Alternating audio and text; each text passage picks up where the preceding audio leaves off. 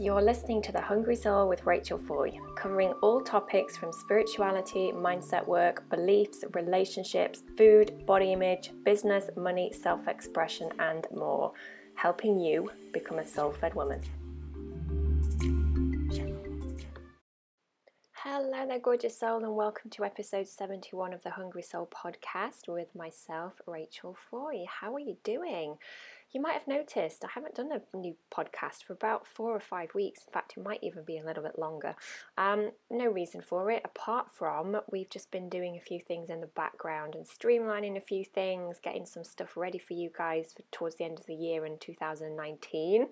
And it's taken a little bit of my time, to be fair. So that's kind of why I've been missing in action. However, as of now, there are going to be some slight changes to the Hungry Soul podcast, all for the better. So I just want to share them with you.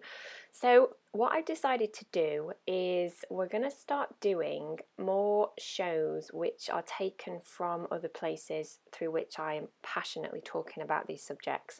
So over in my Facebook group, which is called the Soul Fed Woman, the Movement, which is free to join. This is my private Facebook group. Every single week over there, we're going to start doing some live mini workshops on topics which I know you are interested in. So we're going to be talking about food and about body image. We're going to be talking about mindset stuff.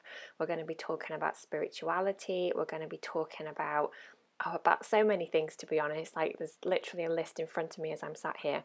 So those are going to be happening over in the Facebook group, which, as I said, is completely free to join. You can search for Soul Fed Woman, the Movement.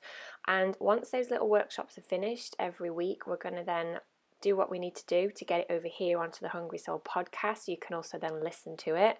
And there's also going to be guest interviews here and over there. And every once in a while, I will be jumping onto the Hungry Soul podcast to do these solo episodes, which I really enjoy doing. So quite a bit of change, but all for the better. And it just basically means that you get more access to the stuff which I know, if you just allow to do what it needs to do, it can just spark those little shifts within you so that you can start to really step into that place of becoming your own soul-fed woman. Now, in the next couple of weeks, we have also got the 21-day Food Freedom Reboot starting again. This is the third time that I've run it in about 3 or 4 months. Every single time it's just gotten better and better. So the 21-day Food Freedom Reboot is mindset, strategy and accountability for women who are fed up of fighting food in their bodies and who know that they're hungry for more out of life. Now, the best part of this is it's being taught live. It's 21 days, you and I in a private Facebook group, and every single day you'll be getting something from me that's going to start challenging you, really sort of helping you step out of that place of fighting food. So overeating, emotional eating, binging, body insecurities, and everything else that kind of comes with those topics. The best part is that the whole 21-day Food Freedom Reboot is only £49 or $69. That is it. So this is accessible to everyone, and it really is an awesome place to start if you are completely new to this conversation that we have over here on how you can start to become this authentic, truest, most connected, aligned version of you, which is your soul-fed woman, because that woman doesn't fight food. That woman is not body obsessed. That woman doesn't worry about what people think of her, because she's in her power and she's in her truth and she's unapologetic for who she is. So if you want some more information about that, we start on December the 1st. You can head over to soulfedwoman.com/food freedom reboot. Have a little nosy, kind of see how it works, and also there's the sign up buttons towards the bottom. But as I've said, the whole 21 days, which is taught live, is just £49 or $69. Okay, right then, so let's move on to today's guest. So today on the show, we have got a Ashtanga yoga teacher. This is the delightful Sara Intonato. And this is someone who, once again, I met in the online space, which tends to happen with pretty much all of the guests here on the Hungry Soul podcast. But I invited Sara onto the show to talk about yoga, to be honest. She is a woman, as you're about to find out, who's committed to a daily practice of yoga in 2001 as a means of coping with debilitating anxiety attacks. And at 20 years old, yoga provided Sara with the tools to manage her anxiety attacks and also a renewed sense of clarity in her life. So a few years later, in 2005, she made her first trip to India to study and deepen her connection to the Ashtanga yoga lineage. And that same year, she also led her first ever yoga retreat over in New York. And incredibly inspired by her trip to India, she committed to living her passion of helping others heal through yoga in a variety of settings. And she also noticed that there was a greater need for spiritual tools to be used off the mat. So Sara has since gone on to create 2 online yoga philosophy courses, which allow students to bring yoga off the mat and into their lives 24/7. So she shows her students that yoga can heal anyone, so long as he or she is willing to do the work with commitment. So she came on the show, we had a fab conversation about yoga, and I'm going to just hand it over to that because the conversation was wonderful. Enjoy, everyone. So, and here she is. Hello. Hi, Rachel. Thank you so much for having me. Oh, I'm so excited to have you here. I've got so many questions. I know that we're going to have a fabulous conversation. But before we do, would you like to introduce yourself to the audience? So anyone that's not yet come across you and your brilliant work, what are you all about and who are you? Who am I? I am Sara Intonato. I have been teaching yoga for 15 years. I'm based in New York. I'm originally from Boston. And I really resonated with your work because I come from a past of disordered eating. As a teenager, I had a really intense challenge with anorexia. A lot of perfectionistic tendencies were in place. And I don't think these tendencies were due to anybody or anything else. I think they're just my own tendencies that I was born with. In yoga, we have a word for that. It's called samskaras, your own tendencies that you're born with, that your life's work is about managing. And it really wasn't until I was in my early 20s that, though I had been technically recovered from eating disorders for a few years, that I actually started to feel at peace with myself. And it wasn't until I started doing yoga that I actually started to love myself and appreciate who I was. And that was a huge motivator for me to continue practicing yoga and eventually share it with other people, because I figured if it could help me go from a background of really hating myself in so many ways, never feeling good enough, always feeling unworthy, undeserving, to appreciating who I am, I thought this could work for anybody. And so I really felt compelled to share, and here I am 15 years later still doing that. I love it. Do you know what? I think every single guest on the show has had their own personal experience of something that they've like overcome and that they've learned or that they've kind of, got pulled into. And you can tell that their passion is like, it's because they know the power of what they're doing. And I know from, having spoken to you, that you're exactly the same. So can we go straight down to basics here? Yes. Okay, so you've said that you do yoga, you're a yogi. I know that you're super, super experienced, and we're going to talk about this in a little bit more depth soon. However, I'm also assuming that there are going to be loads of people listening who maybe have kind of dismissed yoga, or they don't think yoga's for them, or they think they need to be a certain type of person to get into yoga. So if we keep this really simple, can you actually tell us, what is yoga? Like, why is it so important? Because I know that it's kind of a bit of a buzzword right now. There's so many Instagram feeds of like yogis in bizarre positions, but yoga's got so much to it, isn't it? It's not just about mat work, from what I understand.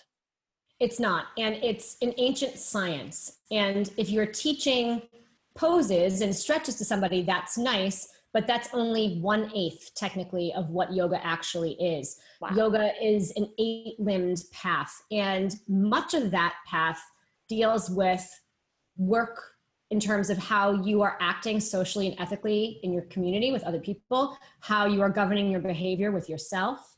And only when we address these things can we go to deeper places. And if you take the social media away, if you take away what is now commonplace means of advertising yoga, what you really have is an inward journey. You have people who get on their mats, and all they're essentially doing is being willing to look at themselves a little bit more deeply. That's what yoga is for. You don't have to have any prerequisites. My teacher was known for saying anybody can practice except the lazy person. So if you're willing, and it doesn't matter your physical limitations, if you're willing, there's a way, when you find the right teacher, you can practice. If you're willing to do the work, you can reap the benefits of a steadier mind, greater clarity, greater concentration, a greater sense of ease and contentment within yourself. And that's really what it's all about. I often tell my students that physical fitness is a byproduct of a very focused yoga practice. So if you're getting on your mat for the right reasons, then yes, your body in a physical sense will benefit, but that's not the goal. The goal is to gain clarity of mind so that we're less susceptible to our mental distractions, to the stimuli all around us, and can instead really stay connected to who we truly are. Oh my goodness, I got goosebumps with you saying that then. I'm going to be completely honest. I think I've shared this before on kind of earlier podcasts. I've never gotten into yoga, okay? There's a part of me that really wants to, and I've tried different teachers, I've tried different types, and I've never kind of found that kind of connection of like, oh, this is my thing. And I think you have just actually summarized why, because it's like, it's just a very small part of actually what the whole philosophy is about. I need you need to come over to the UK. You need to. I see students via Skype. Oh, there we go then. We'll talk. We will. But I think that's an important point that you're bringing up, because now yoga is so commonplace and yoga teacher trainings are so commonplace that it's very easy to walk into a studio, which is established, and not necessarily get a quality teacher. And sometimes you find a gem of a teacher right away. And I was lucky enough to, and that's amazing. But more often than not, you have to shop around a little bit or a lot. And something that people often overlook as well is that in the very first chapter of the Yoga Sutra, which is the ancient text of yogic teaching as we know it, says Atta Yoganushasana, and it means now that you are ready, you can and will embark upon this path of yoga. Only when you're ready. So I often describe that as very much like somebody who's ready to embrace sobriety.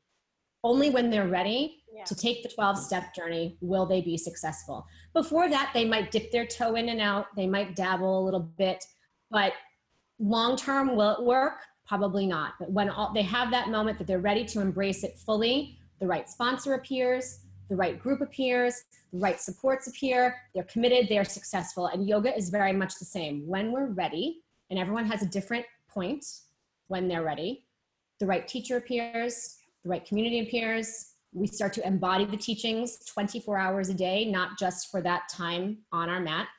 It's no longer just stretching. If you have a good teacher, it never is.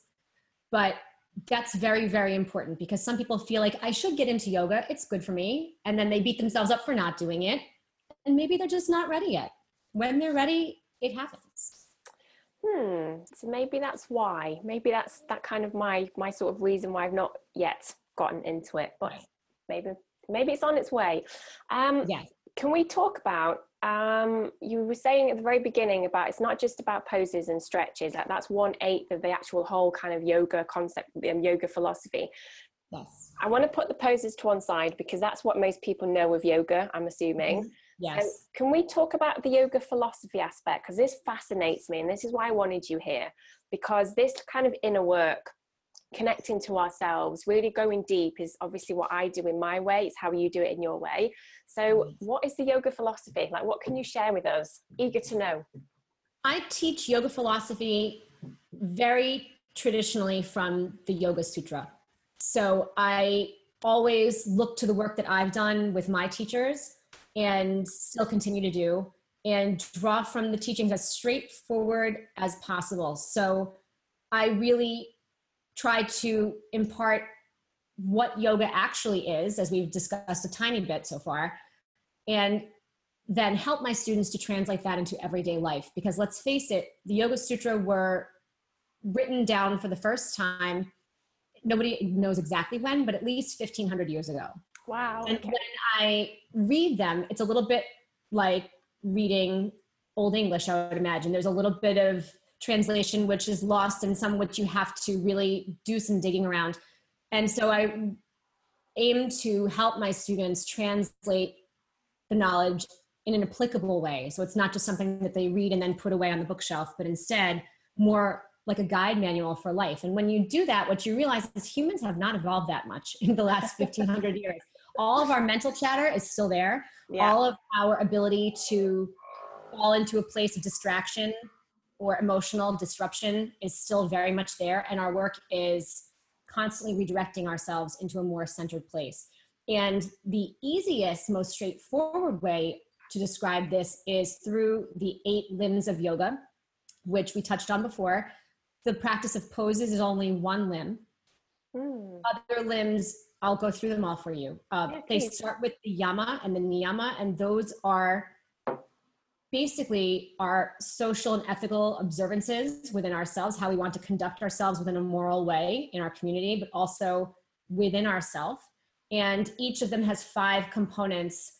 So I always joke that they're like the 10 commandments of yoga, rules to follow for being honest and truthful, not harming yourself and other people, for example, not hoarding, not being greedy, not stealing other people's thoughts, ideas, time, and really instead acting with honor and connection. To look more within ourselves, the practice of contentment, the practice of cleanliness and purity of our environment and our thoughts. And I could teach a whole college semester on just those 2 limbs of yoga. They get very rich. Yeah. And but that's where we start. And often people start with the practice of poses because it makes them much more connected to their feelings, to their bodies. Their ability to concentrate becomes much stronger. And that sets the stage for deeper levels of inner work. We can't do inner work, mind, body work, if we're not aware. Yeah, exactly. And so that's why we start with the body, because you can feel the body. You can feel what's going on. It's very, very clear what's happening. So those are the first 3 limbs of yoga. And then we get into pranayama, which is deeper breath work. Pratyahara, which translates to turning our attention inward. So instead of letting all the sounds, sights, stimuli from your 5 or 6 senses around you pull you in every direction, it is the practice of knowing that all of that exists and then making the choice to turn your energy back in towards yourself and be more aware of yourself. Dharana is the practice of concentration. That's the 6th limb. Dharana is the practice of meditation. It's the 7th limb. And the 8th limb is samadhi. And that is very loosely translated as bliss. I think a more accurate translation is a state in which you have become so focused and so connected to your higher self that you are no longer susceptible to what's outside pulling you in any direction. And I always like to tell my students that you'll get little glimpses of that when you're in your poses. You might get little glimpses of it when you're outside for a walk. And then as soon as you realize you're there, you come back. And you're distracted again. But that's how it works. And that's how you get a little taste for those deeper states which are available to you. And in the Yoga Sutra, we are reminded that each of these 8 limbs is equally important. You can't just practice poses and expect to gain all the benefits of yoga. That won't work. They each have to be practiced for a long time. But the first 5 limbs deal more with external behaviors, and the last 3 limbs deal more with inner work. And therefore, the first 5 are really the foundation of setting the right stage so that your inner work can be effective. And I think sometimes this can be hard for people to wrap their minds around when they want something really fast. Because clearly this work takes time and it's not instant gratification. But I do think that relatively speaking, you can change your behaviors, you can change your patterns, your thoughts, the way you talk to yourself relatively quickly. If you look at how many years you've built up patterns that maybe are not favorable, within a year, maybe less, you'll start to see deeper changes within you. And I think in that regard, yoga can be very much like watching grass grow on a day-to-day basis. It seems like I'm doing this, but am I really changing? Yeah. Everything seems the same. But then when you look back and over the course of 3 months or 6 months or 12 months, you think, oh, wow, I'm really different now than I was even just 3 months ago. But the day-to-day is not glamorous, so to speak. So that's really the foundation of how yoga works in changing our life. And the only little thing that is really a big thing is that you have to do the work. You can know about the 8 limbs of yoga, you can read about them, but you have to actually practice them to be effective. So actually then from what you're saying, and I had no awareness of this at all. I just blindly assumed yoga was like the posing and the stretching and kind of getting really good at them. But the yoga philosophy that you're talking about, like this is like proper, useful, practical, really important things that so many of us we don't do. So it's kind of like about being centered and mindful and connected and aware. So how do you teach your students to actually use these? Because I know before we kind of hit record, we were having a quick chat and you said it's not just about being on your mat for 90 minutes, like it's all the time. So how do you actually incorporate the yoga philosophy on like a day-to-day basis? Like, what does it look like? What do you do? Sure. Well, I'll give the example of practicing honesty and truthfulness, which is from the first limb of yoga, from the yamas. It's the second yama. And I always tell students that your physical practice of poses is much like your mental decluttering work. It clears out all the chatter so that you have greater clarity. When you have greater clarity, you know when you're saying something truthful in a kind way. You know when you're saying something truthful in a way that's not going to be received very well. You'll know that timing is very important if you have to have an honest discussion with somebody about something really intense. Whereas when we're in a state of heightened distraction, we may not know or care about those filters. So usually the way I work with my students is I get to know who they are. I get to know where they are in their lives. And we do prescribe them a physical practice. And then we do some homework applicable to using these principles on a day-to-day basis. And people who work with me know that I'm going to hold them accountable for things like this, because this is the whole point. Yes. And that's one of the reasons why I love working in a one-on-one setting or a small group setting, because I think there's no substitute for accountability and there's no substitute for personal attention. And as we've touched upon, a lot of the knowledge of deeper levels of yoga philosophy is either not discussed in a studio setting, or it's, even if the teacher knows it deeply within his or herself, it often doesn't have a place in the classroom, which I think is a shame. And I really like to make practice sustainable for students. I want to teach them how to practice for a lifetime. And if you want to do that, having the knowledge of how to embrace yoga off the mat makes it easier and more enjoyable, and you see greater results from the changes that you're trying to make. So it's more gratifying because you feel like you're not just going through the motions, you're seeing your life improve around you. And while it takes work, having the right support along the way makes it much easier and approachable and more fun to do it. Absolutely. I had no idea. It's like you've just opened up this whole conversation around yoga. I'm like, oh my gosh, it sounds amazing. I need some. So we all need some. I need some. So, from your experience then, and I kind of want to just backtrack a little bit because we sort of quickly skimmed over your story at the beginning to sort of get into like the yoga philosophy, etc. But obviously here on The Hungry Soul, we do talk a lot about food and about low self-esteem, not feeling good enough. You said, or you touched on the fact that you'd had your own eating disorder.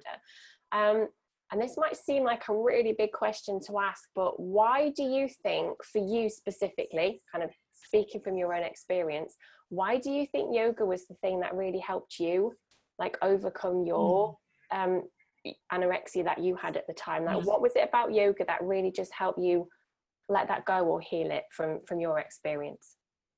I think growing up, I was always an overachiever. I always had to have the best marks in school, and I did. I got a scholarship to university. I did ballet and in a very healthy environment, and I did figure skate in a very unhealthy environment. And weight was a big topic of conversation in those types of activities. And I think I just got in the habit of looking at the scale, and if it didn't read a certain number, I would feel unworthy and not good enough. And while I do credit traditional therapy and having a therapist with helping me to get out of those patterns of not eating enough, overanalyzing the process.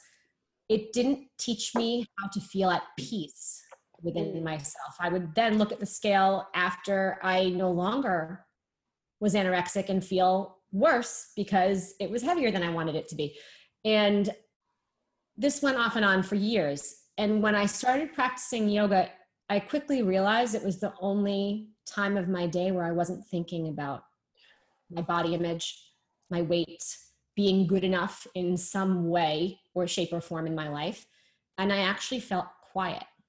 Yeah. And in that quiet, I think over time, I started to realize there was a lot of good within me, but I would never have scratched that surface if I hadn't found the space for my mind to be quiet. And at that time, I knew nothing about yoga philosophy. I didn't know why I liked yoga. I didn't know why my mind was quiet. I just knew that it was. And that was enough for me to go to my next class day after day. And then eventually, I wanted to take a deeper look because I was curious. How did this help me?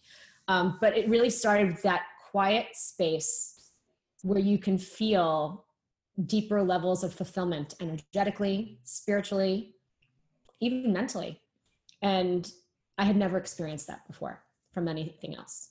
Yeah, I think that's really common, isn't it? Like with any kind of dysfunctional relationship with food or with our bodies or just kind of life in general, like we're often, I know the women listening will resonate with this completely, like living in our heads so much. Yeah. Just having all the busyness and the thoughts and just the inner dialogue, like it, and it can be exhausting. Mm-hmm. And I know, well, from my very limited experience of yoga, which, as I said, it's not very much, but I have done a little bit. I did notice that actually it was just that quiet time of concentrating on doing what I was doing and not really thinking beyond that particular moment, which I guess is why it's so practical and so useful, because it does bring us back to our center, doesn't it? Yes. Yes. And we quickly realized that we're either in that state of attention and clarity or we're not.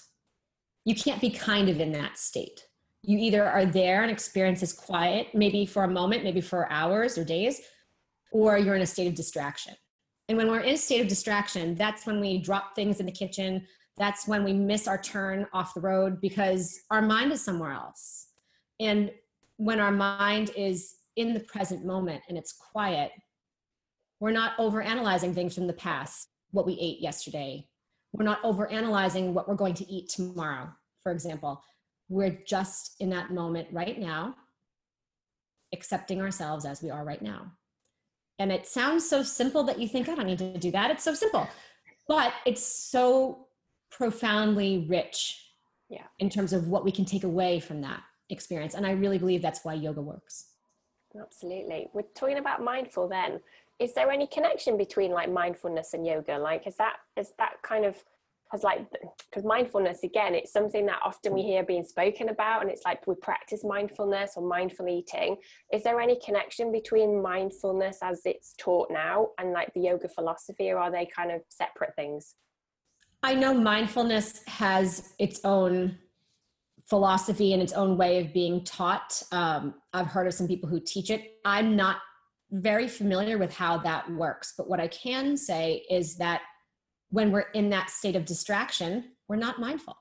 When we're in a state of attention, we have the ability to be more intentional with everything that we're doing. So we're not doing things by accident. We're not making decisions without a deep thought process.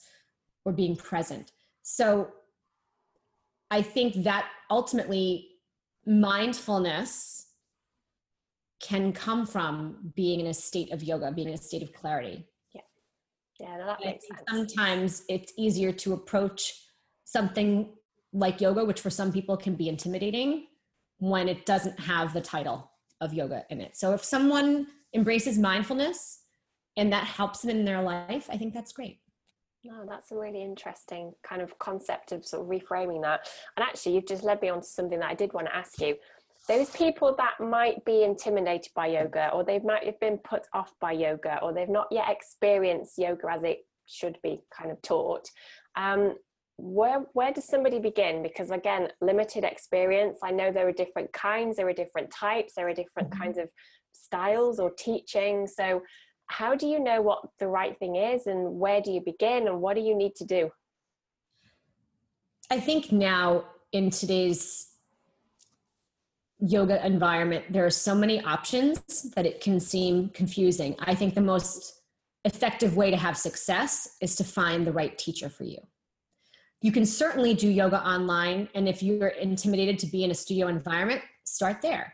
I often recommend to students to have a one-on-one lesson first if they're scared to go into a studio, especially.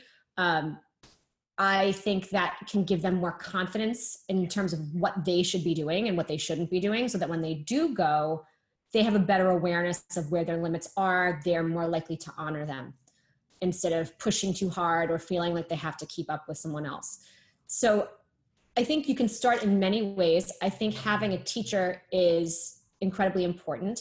I teach the lineage of Ashtanga yoga, and I think that's a very effective method because traditionally, as it's taught in what's called Mysore style, and Mysore is the name of the city where it has a home and where it's studied, where I'll be next week, actually. Oh, nice. And yeah, and I think that is a very special space because it allows for individualized attention within a group environment. So you have the community, you have that energy, which some people love, and you still have the ability to connect with your teacher in a one-on-one way and get the help where it's appropriate for you, and take away from that environment almost a prescription of what the right practice is for you. And often group classes are not like that, right? We know you go to a class, the teacher calls out a pose, you have to try and get into it and get out of it at a certain pace. And for some people, that's intimidating, especially people who maybe are out of shape and feel like they can't keep up, or people who have had joint issues or of a certain age. And I think a private lesson is never a bad way to start. I think starting with the right teacher is a very effective way to start. And if someone listening is in a place where there aren't any yoga studios nearby and they don't know where to go to my website, shoot me an email. I'm always happy to send a reference if you need a reference in terms of where you are in the world, or an online reference. And I think just know that there are tools and there are supports for you to start exactly where you are. There's no one right way to do it. And I'm also a believer, as you said already. I think once we set that intention that we want to start and we want to get more involved, then the right teacher will show up and everything will kind of align, and it's like, oh, okay, there you go. Absolutely. Now, am I right in assuming you said you do Skype calls anyway, or you do your kind of work over Skype, but do you do like an online program that I remember reading about? I do. I have a yoga philosophy course, which I have in two forms. The first is a 4-week study, which is a self-study program. And it's a nice introduction because we start at the very beginning of the Yoga Sutra, and we literally go one sutra at a time, break them down, talk about what they mean, talk about how to apply them in their life. And that's a wonderful jumping off point. And another way which I work with yoga philosophy is that I have a live group who meets once a month, and we are ongoing. So we started with those 4 weeks, just like is available on my website still. But in other words, they kept going. And it's great because one thing we realize is you can never revisit any of this material too much. So while we've certainly gone further along in the sutras, there are many weeks when we revisit previous topics, and they have a different meaning when they're spoken about in different contexts and applied in a different way. So I have another round of that starting in July. But in the meantime, it's really been fun to watch people go through that first 4-week process and have that aha moment of realizing, oh, wow, I have tools that I can use in my life. And it's not just about doing poses. And I think that's really important. I think that is by far the biggest message of this conversation that I'm taking away. It's like, it's not just about the poses, it's about the whole philosophy, the whole integrated way that this can be useful, and how actually it's It's arguably really important, because if we're not connected and we're not listening and we're not doing the inner work, then we're constantly in that place of feeling overwhelmed and detached and actually not that happy with life. So, food for thought, pun intended. Yes. So, And I will say, I'm not afraid to encourage students who are seeking a studio setting to call out their teachers. Meaning, if you go to a studio and you're curious about this teacher being a good fit for you, being knowledgeable enough to help you on your journey, just say, hey, I'm wondering about studying the 8 limbs of yoga in a deeper way. Could you tell me more about that? See what they say. If they have a blank face, find a different teacher. Amazing. There you go. That's a hot tip from the lady herself. Hot tip. So for anybody that does want to know more about you though, Sara, and your like courses, your Skype sessions, the amazing stuff that you're doing, obviously in the US, but worldwide, thank you, internet. Yes. Where can we find you out there on the web? You can find me on my website, Sara Yoga, SARA yoga.com. You can find me, I'm on Instagram a lot. Sara Intonato is my Instagram handle. And I do go on Facebook. My handle is the same. But I am really having a lot of fun connecting with people via Instagram stories. I also feel like Instagram is a pretty supportive place. Yeah. And I like the energy over there. I like supportive environments. And, but you can certainly email me right from my website. So with any questions that you have, you can pop over there and connect. And I love now, again, thank you, internet, that I'm meeting people from all over the world and realizing that underneath it all, many of us are the same. We want contentment, we want joy in our lives, we want balance in our lives. And I love that we can support each other in doing that. No, absolutely. And these conversations as well. So thank you so much for sharing your wisdom with us and with the audience, because I know that some people, myself included, are going to take away a lot from this conversation and probably go and start seeking you out for some help. So thank you very much. My pleasure. Thank you. Take care. See you later. Take care. So there you go, gorgeous. Another episode brought to you by The Hungry Soul. Now, if that conversation has got you a little bit curious about your own journey right now and how perhaps you can start helping yourself to become more self-ed, but maybe you've got no idea where to start or what that might even mean for you, don't panic. We've got some fabulous gifts for you that are all completely free. All you need to do is head over to soulfedwoman.com/free-resources. And over there's workshops, handouts, meditations, and loads of other goodies. So go and grab as many of them as you want to. Can't wait to speak to you soon. Bye.